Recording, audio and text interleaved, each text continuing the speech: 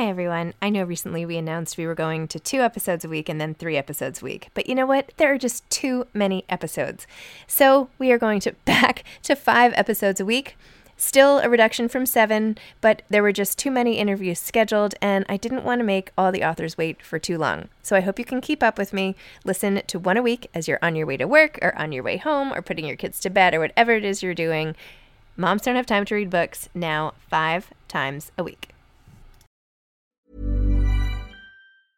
I'm Sandra, and I'm just the professional your small business was looking for. But you didn't hire me because you didn't use LinkedIn Jobs. LinkedIn has professionals you can't find anywhere else, including those who aren't actively looking for a new job, but might be open to the perfect role, like me. In a given month, over 70% of LinkedIn users don't visit other leading job sites. So if you're not looking on LinkedIn, you'll miss out on great candidates like Sandra. Start hiring professionals like a professional. Post your free job on linkedin.com/people today. Many of us have those stubborn pounds that seem impossible to lose, no matter how good we eat or how hard we work out. My solution is PlushCare.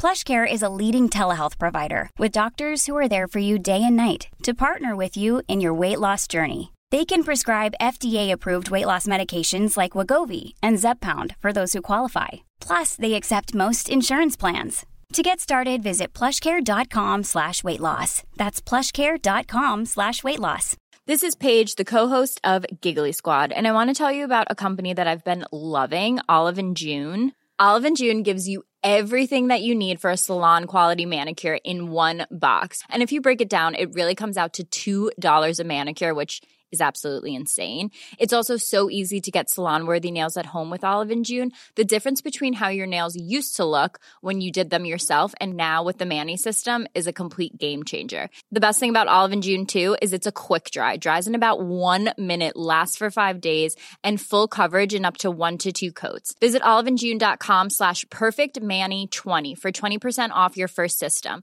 That's oliveandjune.com/perfectmani20 for 20% off your first system.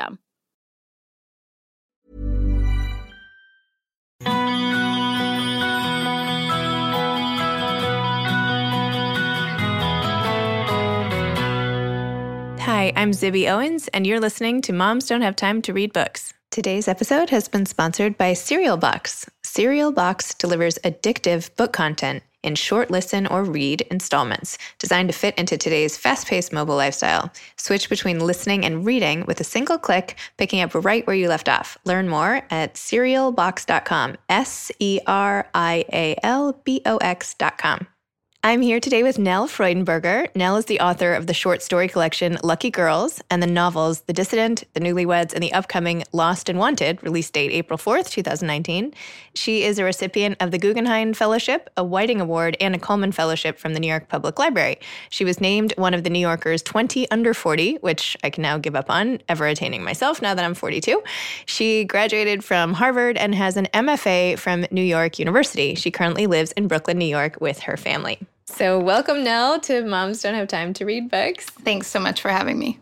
So Lucky Girls, your first collection of stories, was based on a story by the same title that you had published in The New Yorker in 2001.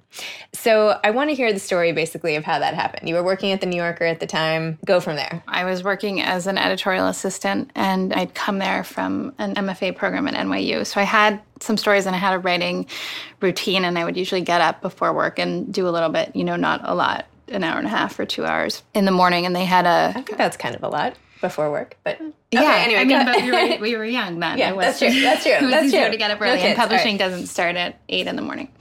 And so I had a story, and The New Yorker was doing a debut fiction contest that was for people who had never published before, and that was definitely me. And, the only story I had that I felt comfortable showing that was finished took place in India. And I think I thought at the time that, I sort of didn't have a right to write about that place. It wasn't my place. I had spent a lot of time there, and I think the time I was writing in the morning was a way to kind of escape back there and be in a different world. And so that was what I'd been working on. And I gave it to Bill Buford, who was the fiction editor. Most of the work, was sent in by agents of writers who hadn't published yet. And later, one of the other fiction editors told me that Bill had read it, and then they had all read it, and they said that they liked it, but they thought the ending was really abrupt. And it turned out that Bill had dropped the last 4 pages behind his couch. So, a lot of luck in all sorts of ways, but it was great when it was published. It was really exciting. Wow. So what happened after that? Were you just like over the moon? Did everybody come running and ask you to turn it into a collection of it? Like, how did it turn in from that amazing story to the collection of stories? Yeah, there were agents who were interested in it just because the New Yorker is that kind of platform. It wasn't an amazing, happy, I think it's sort of like you get what you've always wanted, and then it's really scary, and you feel kind of like under a spotlight. And I remember it being kind of a tough time, just feeling really self-conscious and not sure that I could write a book of stories, that was like that one. I think I knew that was the best thing I had done so far, and that the old work that I had a novel that I had written in graduate school and some other stories, and I just knew that I would have to start over from the beginning, and it was scary to sign a contract for a book that, I didn't know if I could necessarily write. And you were, what, like 26? I was 26. So I wasn't, I was a reasonable age. I mean, it wasn't that young. I remember so well reading your book when I was graduating from business school and thinking like, oh my gosh, she's like my age. This is crazy. Look at this. It's so nice that people who were in business school had time to read fiction. Oh. I don't know what I was doing in business school. I was like a misfit. But yeah. Well, anyway, it's so neat to, though, have seen your whole career progress over all this time from 20 years ago when you started. And I never would have thought at the time when you were like this rising star that you would be feeling insecure about it. I just assumed like, oh, she must be just over the moon. It's like interesting to hear that wasn't how you were feeling. Well, I think for women especially, it was strange at that age to be, to do photo shoots and be in magazines because, I was just trying to be a writer. And it's not that I was very grateful for the attention because it gave me the ability to leave my day job, which I loved, but, the time to write the book. So selling the book in advance did that. It meant that I could go back to India and spend some more time there on my own because I had never been, I had always been with a friend. I had never been on my own before and just have, the luxury of that time to write. So I was grateful for it, but I didn't want my picture taken really necessarily. And a lot of your stories and novels even have focused on other cultures. Do you feel now that you have the right to write, even if you're not from other places? Like, have you gotten sort of over that initial fear that you had? I think it's a really complicated question, and I think rightly it's become more sort of a question of the moment. And I think I realized quickly that I wasn't writing about India or anywhere else I had been. I was just writing about being an American, and it gave me a different lens on it, writing from within another place. I think now that I don't love the idea that we're kind of hemmed in by our cultural perspective, and I think we should be able to write more broadly than necessarily where we came from. But I also think that if you're doing that, you have to be aware that you have a responsibility to be clear about who you are when you're writing and why you're writing it. So if the times when I have written from a perspective that's not my own culturally, I try to put that into the book in some kind of way. Like in The Newlyweds, I was writing about a young woman from Bangladesh, and there's another woman, an American woman in that book who writes an essay for her for an essay contest. The heroine of the book, wants to get a scholarship, and this other woman helps her. And so I was hoping in that way to show that the perspective was really, it was from my perspective. It was my idea of what this woman's experience was like. And we had also, she's based on a real person, and we had kind of agreed beforehand that I had asked her permission to write it. But I still wanted it to be clear in the book that it was my idea of her life. And wasn't The Newlyweds based on a couple you met on a plane or something, or is that a different story? Yeah. I met her. I was flying to Rochester from New York City, and my grandmother had just died, and I was going to help my dad clear out her just massively cluttered house. So I felt like it was sort of an emotional time for me, and that maybe I was especially open to strangers sitting next to me on the plane. I don't usually talk to anybody on airplanes.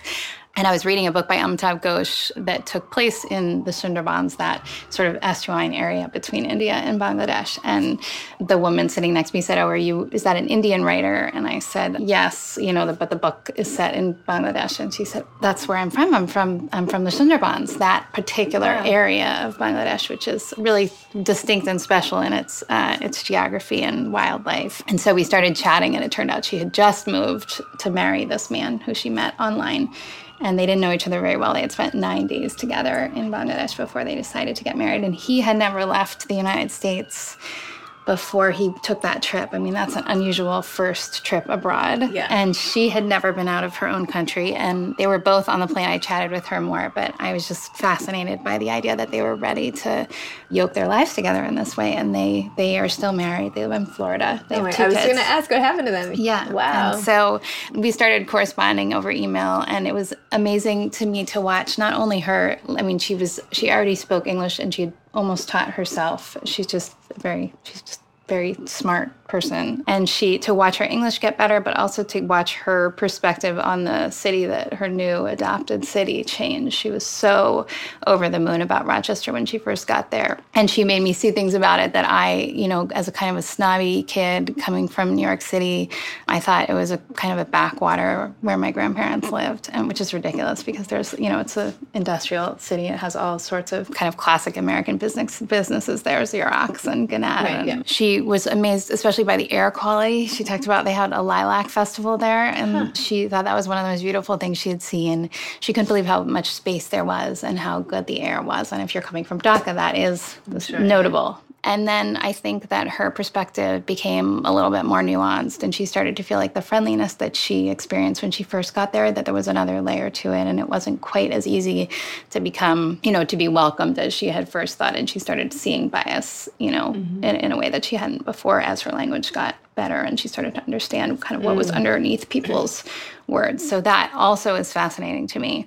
And she had said, in the way that South Asian people often do when you're traveling in India, when I first met her, she said, you'll have to come home and meet my family. And it's not necessarily, it's just a politeness. But then we decided we were really going to do that. And so we went back together, and we had a funny experience when we had planned to take the same flight. And every flight, my dad always says, having grown up there, every flight out of Rochester, like 9 out of 10 will be grounded for snow. And so that happened. And so I was coming from New York City, and I got to JFK, and they weren't there, and they weren't going to make it for the flight. Oh. So I went. Obviously, I had my ticket. And when I got there, her parents were waiting for me at the airport, and they didn't speak English. And I went back with them to their apartment, and they, showed me to her room, and I slept in her bed that night with her parents in the apartment without her. And it was so strange because we already, Farah and I had already talked about how I was going to try to write this story, but to wake up in her childhood bedroom as I was trying to imagine, who she was at that age was really, and then to kind of struggle to communicate with her parents was amazing. Wow. And then she arrived, she and her husband arrived a few days later, and we had a really wonderful trip together. Isn't it so weird that if you had just been reading a different book on that flight, none of that would have happened? I don't know if she would have chatted me up. She was definitely, in the market for a friend. Friends. And maybe it wasn't the book. We were kind of, we had things to offer each other. So how did you take that whole experience and turn it into a novel? Did you just sit down and start doing it? Did you have to outline the book? How did you translate it into fiction? I mean, I am so inefficient. I know I have a writing group in Brooklyn, and we were talking last night, and someone was talking about how they were outlining their book, and I thought, God, that is, if you can do that from the beginning, it must be so comforting, but it's just not the way I work at all. I just kind of have to figure out who the people are, and I do a lot of extra writing that, I always end up throwing away. And the plot kind of comes in a secondary way that I think is slow, but I'm not sure how else to do it. So you base it more on the characters and then see what happens. I start with I just have to find kind of the voice of the book, and then, things start happening, but it's slow. So then you moved on from The Newlyweds. No, The Dissident was before The Newlyweds. I wrote The Dissident and then The Newlyweds. Right? And what inspired that novel? The Dissident. I grew up in sort of partly here and then in LA. When I was 10, we moved to LA. And so it was inspired by a Chinese artist who came to visit our high school and was teaching us. He had kind of a residency in our high school, and he was teaching us brush painting, traditional brush painting. And I loved I kept going back for his little informal classes, and I really liked learning that. And I'd spent some time with the Met in the C.C. Wang wing, and I was interested in the idea of copying and originality, the idea that originality was so important in Western art, and that in China it was a different method where, at least in traditional Chinese art, there was a lot of copying and learning from kind of a teacher. And I wanted to explore that. And so I had the idea of a man like him coming to Los Angeles and staying with this wealthy family. And my best friend in elementary school was from a really kind of glamorous Chinese family. And they had this house in Beverly Hills that was just, I told my mom when I first went to play there, I felt like I would just pretend that I was a princess when I was there. And so that house was really impressed in my memory. I thought I would set it in that house and write about this man. And my husband and I went before we were married and interviewed some of the artists who were part of the Beijing East Village. And so their work also kind of influenced who the character became. Awesome. So you did The Dissident and then The Newlyweds and now Lost and Wanted. So how long has it been between these books? Have you been working on this book the whole time, or how long has this book been in the works? It's been a while. I think I sold this book in 2013, but it really was a different book at that time. I wrote a whole draft that I ended up getting rid of. And then, this book probably took about 2 years, but there were, 3 years before that of writing around. A lot can happen in the next 3 years. Like a chatbot may be your new best friend. But what won't change? Needing health insurance. United Healthcare Tri-Term Medical Plans are available for these changing times. Underwritten by Golden Rule Insurance Company, they offer budget-friendly, flexible coverage for people who are in between jobs or missed open enrollment. The plans last nearly 3 years in some states, with access to a nationwide network of doctors and hospitals. So for whatever tomorrow brings, United Healthcare Tri-Term Medical Plans may be for you. Learn more at uh1.com. Many of us have those stubborn pounds that seem impossible to lose, no matter how good we eat or how hard we work out. My solution is PlushCare. PlushCare is a leading telehealth provider with doctors who are there for you day and night to partner with you in your weight loss journey. They can prescribe FDA-approved weight loss medications like Wegovy and Zepbound for those who qualify. Plus, they accept most insurance plans. To get started, visit plushcare.com/weightloss. That's plushcare.com/weightloss. Hiring for your small business? If you're not looking for professionals on LinkedIn, you're looking in the wrong place. That's like looking for your car keys in a fish tank. LinkedIn helps you hire professionals you can't find anywhere else, even those who aren't actively searching for a new job but might be open to the perfect role. In a given month, over 70% of LinkedIn users don't even visit other leading job sites. So start looking in the right place. With LinkedIn, you can hire professionals like a professional. Post your free job on linkedin.com/people today. And I was stunned as I was reading it. I was like, how does she know this much about physics and all the science? And did you study all that? There was so much detail and texture to all of that information. Well, there might be too much detail for some people. No. I didn't mean, gosh, I didn't mean it that way. I'm sorry. I didn't mean. I just meant I worry that I got sort of too dorkily immersed in the science. But the thing that made me throw away the old draft and start this one was that I really wanted the narrator to be a physicist. And when I had written the other draft, I made her a writer, and it was too close. I did want to write something that was set in the United States, and it was a little bit closer to my experience, and that included the experience of being a mother. Yeah. But when I was writing about her as a writer, it just was so boring to me, and I think the character was boring. And there was a physicist in the book, but I, had safely made it a man who was a secondary character, so I wouldn't have to understand the physics. And then I thought to myself, it's always worked better when an idea seems like something that I couldn't do, that seems kind of too hard. And maybe I should try. And so I got in touch with an astrophysicist who I had known in college, and I said, I want to start at the beginning. I don't have a science background. Can you just recommend a very basic college textbook like Physics for Poets, And he sent me one. And then from there, the wonderful thing about learning about physics is that there are so many people whose hobby is reading about it, that there are so many books for a general audience, and some of the best physicists in the world write for regular people. And so discovering that, and then discovering the online archive of physics papers that are published in journals, that all of that is accessible, and you don't even need an account or a password. It's one of the most open places on the internet that I've ever found, and it was really exciting to see that, once I'd done a little bit of the background reading, I could never understand the math that goes with it. But one physicist said to me, we don't read the math either unless we think it's wrong.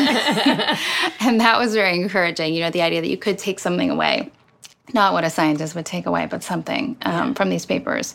And then I met some amazing people at Columbia and MIT who took me on tours of their labs. I was especially interested in LIGO and the gravitational wave detection project. And so it was incredible to walk through those places with the people who were working there. And physicists are fabulous to talk to. They just are, everyone I met was just obsessed with their work and loved trying to make it clear for an outsider too. Actually, Mr. Pepiot, my physics teacher in high school, was one of my favorite teachers of all time. So maybe there's something to that. Yeah, I think that's my one data point on physics, basically. But yeah. Yeah, I took a physics class in high school where it was an all-girls school in LA, and we took I remember taking, it wasn't really physics, it was called physical science. So it was like a mashup with chemistry. And the one thing I remember is taking the pH of our different shampoos and comparing them. I mean, it was pretty basic, and this was exciting for me. Well, I didn't mean to imply there was too much physics, but I did feel a little bit smarter. There may be too much physics. No, I felt like smarter reading it. I was like, wow, now I'm actually like learning other stuff. It's like a side benefit. Like I get this great story, but I feel a little bit, more. Yeah, I mean, same with writing it. It's exciting to feel it. If you're going to spend 5 years working on a book, it's really nice to learn something. At the same time. That's funny. And did you base it on the friendship between Charlie and, now of course I'm blanking on her name. Of Helen and Charlie. Yes, Helen and Charlie. Was that based on a friendship that you had, or that I still have? Luckily, the woman, Charlie is really a cool bunch of people together. But I had a really close friend in college who I'm still friends with, but she lives somewhere else, and it's just hard to keep in touch. And I thought when I was starting to write this book that for years romantic relationships seemed important, and there was always kind of a romance in the books, and that feeling of loss, especially, the love ending was important, especially for the first book of stories. And I thought if I could write that about romantic relationships, why would it be any less kind of powerful to write it about a friend who I felt, in a certain way I had lost. And at that point, in this point in my life, that loss was resonating more than, old boyfriends I had forgotten about, Yeah. It's funny. One of the things I really liked, I've had, as I'm sure all of us now that we're, in our 40s, have lost a lot of people right along the way. And whenever the loss happens, you stop and reflect on the whole relationship. And I feel like depending on where you are at the time of the loss, it makes you feel like, well, am I allowed to be this sad? We were super close, but right now we're not. Right now she lives across the country, or right now I'm so in my kid world or whatever. Yeah. That it's is it okay? And I feel like there was a lot of that in this book. Well, we kind of lost touch, or do they really want me to speak? Right. And when you actually, when someone dies and you realize that there was this time that you had, that you could have, I think at this point we've all lost a friend, in a more permanent way. And you realize, God, there were all those nights, what was I doing when I could have been out with him or her, and now that it seems incredible at this age when suddenly someone's life was cut short. So there was that too, just trying to write about grief. And someone just asked me yesterday, one of those, what would you tell yourself if you were younger? And I was honestly, I would have said, go spend more time with all those people, because you just don't know. Spend time with people you love more, because you just never know. Right. Not to sound trite or whatever. But anyway, I thought that was one of the things I really enjoyed in this particular book. And the way you just made Charlie, come so alive in so many ways, but just off the page. I feel like she could walk in here and I would be like, oh, I know that's you. That's nice. I hope that's the goal, right, with fiction. For sure. So I read one interview that you did with Women on Writing, and you said that you write very slowly, so you don't always have time to share your work. So how slow, and you mentioned just now, of course, that it took you several years. How slow is slow? Do you have a word count a day? Do you just meander? Is it that you write slowly, or that you take your time to think through the stories? I don't remember saying that. I definitely share my work before with a lot of This was a while ago. Maybe I dug up some. Yeah, no, well, I don't know. I have friends who I show things to. I have this wonderful group of women in Brooklyn. We don't actually share work at our meetings because a lot of us, or most people, are teaching as well and have families, and you don't want to add extra homework. But we do make kind of individual partnerships within the group, and I have some other, sort of old writing friends who I share with. I do more of a sit down 3 hours sort of thing. I don't like to. The word count seems kind of counterproductive to me because, you can put words down and they're not the right words. But I try to just kind of get to my desk. It's different than it was before I had kids. I was very regimented, which is just kind of characteristic of my personality in general. But like, I really like to have the same 3 hours of new writing time. And then in the afternoon, I did a lot of freelance work before my kids were born. I would be working on an article or you know, maybe going back to what I had done in the morning and revising, but just to have those hours that were supposed to be for new writing. And I still try to stick with that, although I'm not quite as good at it. No. And you don't do any teaching, do you? You mentioned that. I don't. I mean, I occasionally teach a class at the Y or something, but or visit classes. But right. I'm not employed at a university. No.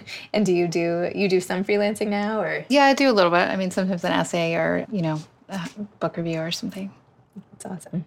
And so, what do you want to have happen next in your life? Like, are you going to do another book for the next couple of years? Do you have? Yeah, I mean, I want to write another novel. I have sort of a vague idea, but really vague. So and I also love writing short stories. So I usually do that when I'm, when I have sometimes, I mean, I do it whenever I have an idea. I don't feel like I have ideas for stories that often. So when I have one, I try to stop. If it's not an absolute crunch time with the book, I usually try to stop and write it.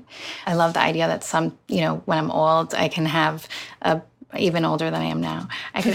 Oh, stop! You're not old. At the end, you can't call yourself old because that's like insulting me. So. I would like someday to be able to publish a book of all the stories, because the stories, they're a little bit less influenced by anyone else. I mean, stories are edited usually, but usually only after they're accepted somewhere, and it's usually light editing, and I feel like they're the place where I can do the most experimenting, and if I have an idea that seems really weird to me, I can try it. And so, someday I would love to collect all the stories together, but I'm not in a rush to do that. They just feel like absolute kind of free play time.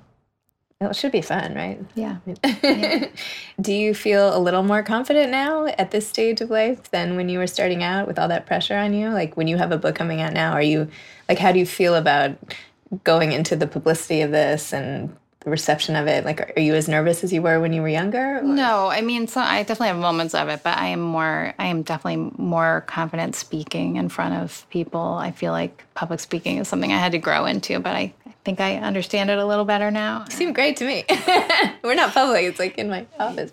Yeah, this is easier. I mean, I'm grateful when people read the book, and I'm happy to visit book clubs and, go to a bookstore where people, want to come listen. I think it's nice a lot of times when you can have a conversation instead of just stand up there and read. I think a lot of people like that more. And bookstores are more open to all different kinds of formats now. So it has gotten easier. I'm going to one tonight with like 4 people talking for the launch of a book in Brooklyn, actually. Okay. Anyway, but I agree. Those are really fun to watch. Yeah. I think there should be a way for people who can't end up going to the book events to see all that great content. I feel like it should be like... No, absolutely. I always talk to... So Julie Oranger and I started this group in Brooklyn, and we met because we were doing an event in Phoenix with our first books. Her husband was also there. He had his book out at that time, and then there was another writer, and it was in a bar, but it was outside, and it was near the airport, and so there was planes flying overhead, and we were like, oh my God, how's this going to work? It was actually a fabulous event because they were serving beer. I mean, it's so simple, but like it needs to feel fun. Yeah. It's much nicer to listen to somebody read from their work of literature while you're drinking a beer. Yeah. I went to, so I had Greer Hendricks on the day that Anonymous Girl came out, and she was telling me about their launch event, and she's like, but my husband's bringing really good wine, so it'll make all the difference. I'm like, okay. Yeah, and more people, the more writers, the better. Yeah. Will your whole schedule be on your website for your...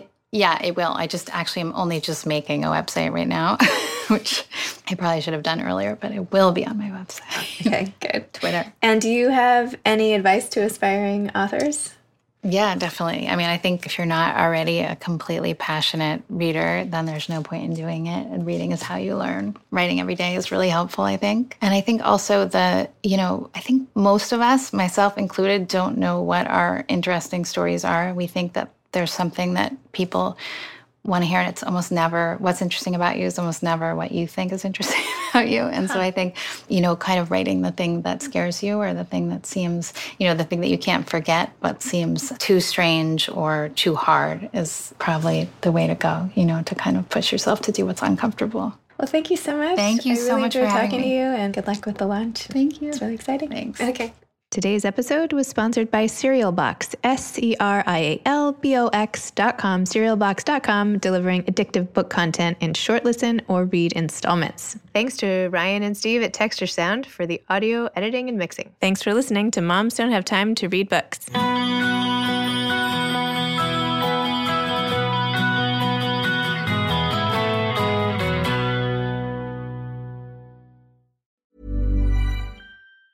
Hi, I'm Daniel, founder of Pretty Litter. Did you know cats tend to hide symptoms of sickness and pain? I learned this the hard way after losing my cat, Gingy. So I created Pretty Litter, a health monitoring litter that helps detect early signs of illness by changing colors, saving you money and potentially your cat's life. Pretty Litter is veterinarian developed, and it's the easiest way to keep tabs on your fur baby's health right at home. Go to prettylitter.com and use code ACAST for 20% off your first order and a free cat toy. Terms and conditions apply. See site for details. Imagine the softest sheets you've ever felt. Now imagine them getting even softer over time. That's what you'll feel with Boll & Branch's organic cotton sheets. In a recent customer survey, 96% replied that Boll & Branch sheets get softer with every wash. Start getting your best night's sleep in these sheets that get softer and softer for years to come. Try their sheets with a 30-night guarantee. Plus, get 15% off your first order at bollandbranch.com. Code BUTTERY. Exclusions apply. See site for details. Mom deserves the best, and there's no better place to shop for Mother's Day than Whole Foods Market. They're your destination for unbeatable savings, from premium gifts to show-stopping flowers and irresistible desserts. Start by saving 33% with Prime on all body care and candles. Then get a 15-stem bunch of tulips for just $9.99 each with Prime. Round out Mom's menu with festive rosé, irresistible berry chantilly cake, and more special treats. Come celebrate Mother's Day at Whole Foods Market.